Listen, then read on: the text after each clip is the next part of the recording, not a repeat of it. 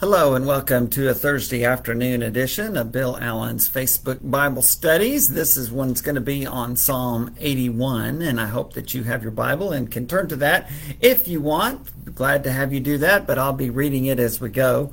Lots of great things in that psalm, and as you know, we're covering Psalms on Thursdays. The book, Oswald Chambers' book, My Utmost for His Highest, on Tuesdays.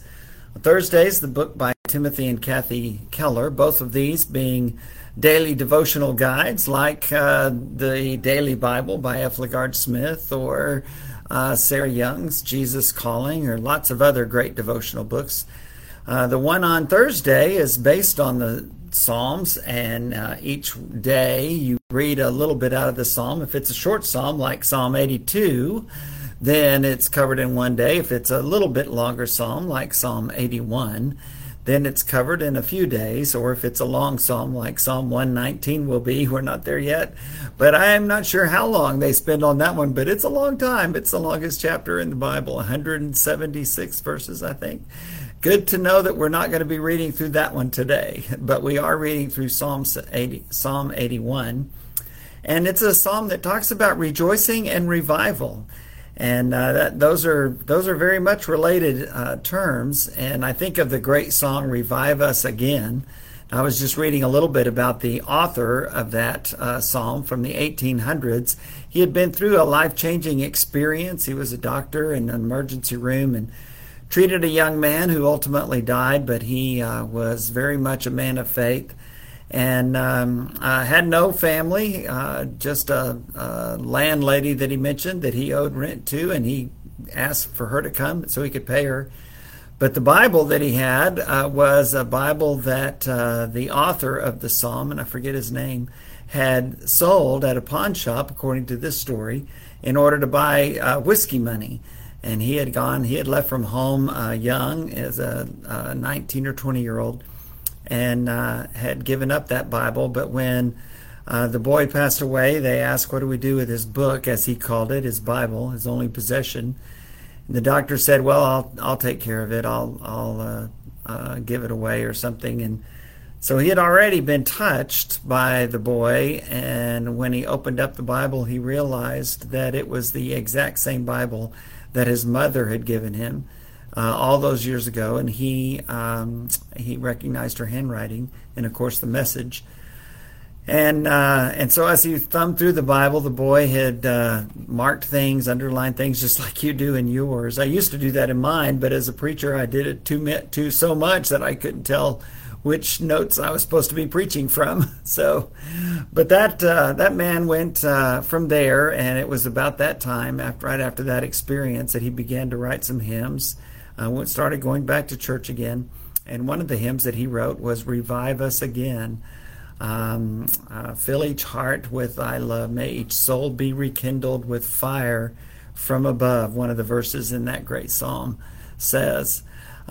So as we think about rejoicing and revival, those are related terms, of course, but one of the things that kind of comes in there somewhere is the call to repent and the call to be obedient.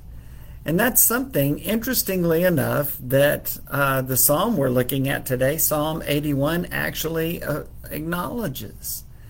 But it's a great call to worship, as so many of the psalms are. And this one starts out that way in Psalm 81, beginning at verse 1. Sing for joy to God our strength. Shout aloud to the God of Jacob. Begin the music, strike the timbrel, play the melodious harp and lyre. Remember, these are all from the Old Testament times when they used instruments of music, and just like they did animal sacrifices, worshipped on the Sabbath, went to Jerusalem for the feasts, all of those things. Sound the ram's horn, verse 3, at the new moon, and when the moon is full on the day of our festival. This is a decree for Israel, an ordinance of the God of Jacob. It's a call to worship. Sing for joy to God our strength. Shout aloud to the God of Jacob. I just love the way the Psalms approach worship with great joy and great passion and great sincerity. We are not merely invited to come to worship, but we are commanded as a decree and statute to worship God with joy. Verse 4 says, "This is a decree for Israel, an ordinance of the God of Jacob, to sing for joy to God our strength," to shout aloud to the God of Jacob. Well, I'm not sure how you can require someone to worship with joy, but it seems like we are commanded to do that. Of course, there are passages in the New Testament that call us to do the same. James says, "Is any one of you happy? Let them sing psalms." If they're worried, if they're hurting, if they're persecuted, then let them pray. But if you're happy, then sing psalms of joy. Jesus constantly reminded his disciples, especially at the end of his life, that the things he had spoken to them so that they might have joy, and that they would have his joy, and that it would be made complete. Ephesians 5:19 and Colossians 3:16 both say that we are to speak to one another with psalms and hymns and spiritual songs, making music in our hearts to the Lord, and doing that with great joy and gratitude. I think gratitude precedes joy. When you're grateful, then you're joyful. I'm afraid to say this, but chances are, if you're not feeling very joyful lately, maybe you need to sing that great old hymn, "Count Your Blessings." Name them one by one. If you're grateful, then you will be thankful, and you'll be singing those songs of joy. We are to bring that joy before the Lord. Turn our hearts to God in gratitude moment by moment. And granted, there are some times when we're struggling and when we're going through difficult things, and by all means, share that with God. Do not deny the reality if you're suffering. Scripture never says to do that. In fact, it says the opposite, especially in the book of Job that we've been looking at on Sunday mornings here at West Erwin Church of Christ. But we are commanded to encourage one another through those difficult times so that we can continue to bring our joyful praise to God out of a heart full of gratitude. We've been covering the last 3 Sundays in our Bible classes here at West Erwin Church from the book of Hebrews. And that's a great call to people to not give up their faith. They had been suffering greatly. They were likely Jewish Christians, as the name indicates. Lots of Old Testament in the book of Hebrews, especially from the Psalms. Lots of scripture in the New Testament book of Hebrews about the Old Testament way of sacrificing and the high priests and all of those things. But what Hebrews is saying is that it's directed to people who had turned away from the law of Moses. They still culturally were Jews and still observed those things to an extent, but they didn't seek their salvation by law keeping anymore because they had come to know Jesus Christ and to trust in him through the obedience of faith. And now they're thinking about going back because all that's happened to them since they became a Christian was trouble and difficulty and persecution. So the writer of Hebrews encourages them not to give that up. And in that great passage in chapter 10, verses 23 through 25, he reminds them that they are to not give up meeting together. Don't forsake assembling together, as some are already doing. The writer of Hebrews says just a few decades after Jesus had started the church, there were already people that were thinking about giving it up. And the writer of Hebrews says, encourage one another so that you won't do that. And all the more as you see the day approaching, as you realize that the return of Christ or the end of my life is coming sooner every day. And so we should encourage one another to live joyful lives, reminding each other of the great blessings that we have in Jesus Christ. That's why we go to church. And I realize many worship online, and I think that's wonderful if that's the only avenue you have. But Scripture is very firm in the New Testament in saying we are to meet together. Paul, even on his mission journeys, would seek out the church and he would meet with the church. And the writer of Hebrews is clear that the purpose in that is so that we can encourage one another. Yes, you can sing these great psalms of joy and songs of joy, and you can read Scripture, and you can pray at any time, day or night, whether you're by yourself or with your family or in any other sense. But that doesn't encourage others other than yourself. And that's the important thing about the worship assembly, is that we get a chance to be encouraged by other people, but perhaps even more importantly, we get the chance to encourage others, to remind them of the great blessings that we have in our fellowship with each other and the salvation that God has given us through Jesus Christ. And so the writer of Hebrews says, don't give that up. Don't forsake that. Don't neglect that. Why? Because you need to be there. You need to be there for yourself and your own faith and the encouragement that you receive, but you also need to be there so that you can be that for others. That's the purpose of the church. The purpose of the worship assembly is so that we might encourage one another. God could have decided, well, let's not do the church. Let's just let everybody figure this out on their own. And wouldn't that have been horrible? Psalm 81 continues in verse 5. When God went out against Egypt, he established it as a statute for Joseph. I heard an unknown voice say, I removed the burden from their shoulders. Their hands were set free from the basket. They were released from slavery. In your distress you called, and I rescued you, God says. I answered you out of a thundercloud. I tested you at the waters of Meribah.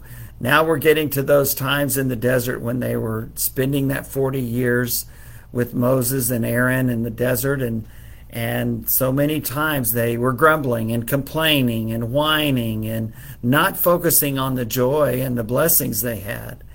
And so God said this in verse 8 of Psalm 81. The psalmist quotes, Hear me, my people, and I will warn you. If you would only listen to me, Israel, you shall have no foreign god among you. You shall not worship any god other than me. What is called, Jesus called the greatest commandment. I am the Lord your God who brought you up out of Egypt. Open wide your mouth, and I will fill it. These verses remind us of Exodus chapter 20, when God gave the law to Moses to give to the people. But it doesn't begin with, you shall have no other gods before me. That's the imperative, that's the command, that's the decree. But it starts this way, I am the Lord your God who brought you out of Egypt. Jim Woodruff has said, looking at Ephesians and other Bible books in the New Testament, that there is that sense of the indicative and the imperative. The imperative is, you shall have no other gods before me. You shall not make any graven image. You shall honor your father and your mother. All of these things that we are to do. The good things and the bad things we're not to do, that are the commands, are based, that's the imperative, but they're based on the indicative. It always starts with God. God blesses us. And then he gives us these commands to live by. And that's true in the New Testament, but it's also true even in the Old Testament. It's even true in the Ten Commandments in Exodus chapter 20. I am the Lord your God who brought you up out of Egypt. Then he says, you shall have no other gods before me, and all the others of the Ten Commandments. The law, even the law of Moses, was based on the gifts and the blessings that God had already given the children of Israel and all of humanity just by creation, certainly by calling Abraham for the Jews. Scripture is clear in Deuteronomy, I think it's chapter 7. It says, I didn't choose you because you were strong, because you were faithful, because you were powerful. I chose you because I loved you. All the blessings that we have from God stem from his love, and they call us to live obedient lives. They call us to be revived in our faithfulness. Revive us again, as that great song says. It's always based on the indicative. It's always based on how God has already blessed us. In Ephesians 5, it's the same way. Live a life of love as dearly loved children. Love others as I have loved you. Jesus says you are to love one another. It starts with how much he loved us, and then in return, we love him, but we also love others. Immediately after saying, I am the Lord your God who brought you up out of Egypt, the indicative, God gives them the commands, the imperatives. And in this passage in Psalm 81, the command is to shout for joy. Shout for joy, all the earth. Shout for joy to your Creator. Shout for joy to the one who has blessed you. Shout for joy to the one who sustains you. Shout for joy to the one who has saved you. God makes a promise. Open wide your mouth and I will fill it, he says in verse 10. God's laws are not busy, onerous, horrible duties and burdens. You know, the psalmist, in the midst of living under the law of Moses, and aren't we glad we don't have to? But the view of the psalmist was this: oh, how I love your law. I love your law. The Lord is my strength and my song. The Old Testament writers would say, again, that's not coming from people who were freed from the law through the blood and sacrifice of Christ, but these were people who lived under it. And yet they understood. They understood that they were an outgrowth of God's great blessings. His laws and his commands are for our good, that we may prosper. And that was true in the Old Testament days as well, according to Deuteronomy 6. They reflect God's great wisdom. As the maker and creator, he knows how we should operate, right? Isn't that what we've always heard? You get that owner's manual out and it tells you exactly how that product that's in your hand should work, because it's written by the ones who made it. Well, that's the Bible, my friends. It's written by the maker. It's written by our maker. And it tells us this is the best way to live. This is the best way to find fulfillment, to get your mission and purpose in life, and to honor the one who made you. And we realize with the psalmist in that great psalm in Psalm 139, we are fearfully and wonderfully made. We look at the creation and we're amazed by it, as Psalm 8 says, that God has made us, humanity, in such a significant part of his creation, because I'm saved by Jesus' work. It's my response of faith based on his sacrifice. Yes, there is a response of faith, and I believe it includes baptism. We believe in Jesus, we repent of our sins, which means we change our life, we are revived, and we confess that faith, and then we're baptized into Christ. Saul of Tarsus was told, get up and be baptized. Wash away your sins, calling on the name of the Lord. That's how we call on his name. That's how our sins are washed away. And Saul of Tarsus, he had seen the Lord on the road to Damascus. He certainly believed. He had been praying and fasting for 3 days. You can't say he hadn't repented. Of course he had. And yet Ananias came to him and said, what are you waiting for? Get up and be baptized. Well, that word, it still calls us to do the same thing, to get up and be baptized and wash our sins away through the blood of Jesus Christ.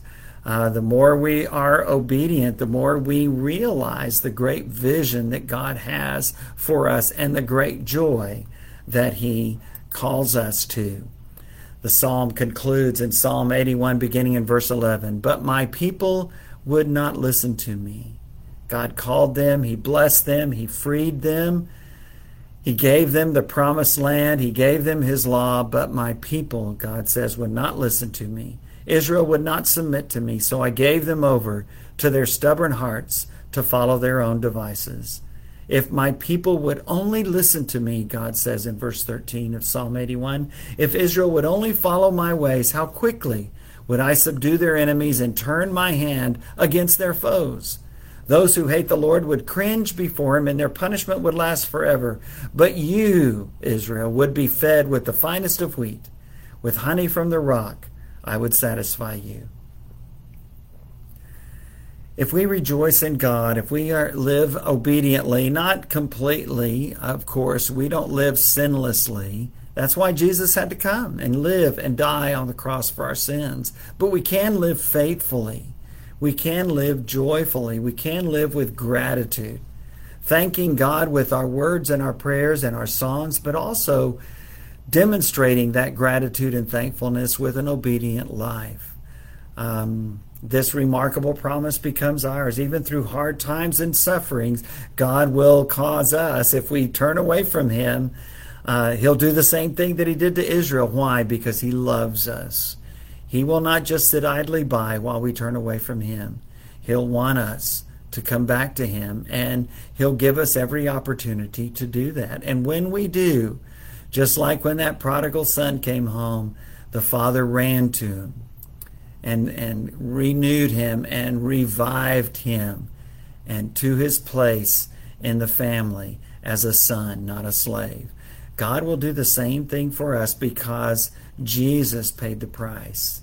He made the sacrifice that we were unwilling to make because of our sinfulness. And so now if we do pray that prayer, God, revive us again. Fill each heart with thy love. May each soul be rekindled with fire from above. Revive us again. That's the prayer in this psalm. And it's the realization, just as Paul had in 2 Corinthians 12, that even during those times when we're unfaithful and when we're weak and when we are at the bottom, if we turn to God, then that's when we become strong. Ultimately, it is the strength that is found in God. In the cross, we have the ultimate example of triumph coming out of defeat, honey from the hardness. As this passage says, God promises you will be fed with the finest of wheat, with honey from the rock. I would satisfy you. Are you in need of revival today? Be reminded of the great blessings God has given you and be thankful. Let that thankfulness and that gratitude be communicated to God, and then let your heart be filled with joy, knowing He has forgiven you. He's not only given you all these wonderful blessings, but He's also brought you forgiveness and paid the ultimate price for it, the death of His one and only Son. What a great blessing that is. Let's not spit on that blessing. Let's not turn away from that blessing like the Israelites did after having secured their freedom through the grace and mercy and power of God. They turned away from Him and were disobedient and were punished. But when they pray that prayer, revive us again, that renewal comes and it ends with rejoicing. We receive blessings from God, the gratitude, that's the indicative. The gratitude and the obedience, that's our response. That's the imperative. To receive that with joy, to shout for joy to God, our Father. But then when we get away from Him, it's the call to repent, to change, to turn back. That, my friends, is revival. Let's bow for prayer. Father, bless those who are hearing this today. Father, revive us again. If there are those that need to repent of their disobedience, help them to do that. If there are those, Father, who have been away from your word, away from your commandments, Father, help them to repent. Revive them again. Father, bless us as your church. Bless us as your people, that we would be a people of joy, that we would shout for joy to the God who has loved us, who has created us, who has saved us by giving His one and only Son, and now, Father, has revived us. And so, Father, we praise you. With revival comes rejoicing. And we will answer the call of the psalmist to worship and to praise and to shout for joy in praise to the God who has made us, who has saved us, who has revived us again. In Jesus' name we pray. Amen. Hope you have a wonderful weekend, and I look forward to seeing you again on Tuesday. God bless.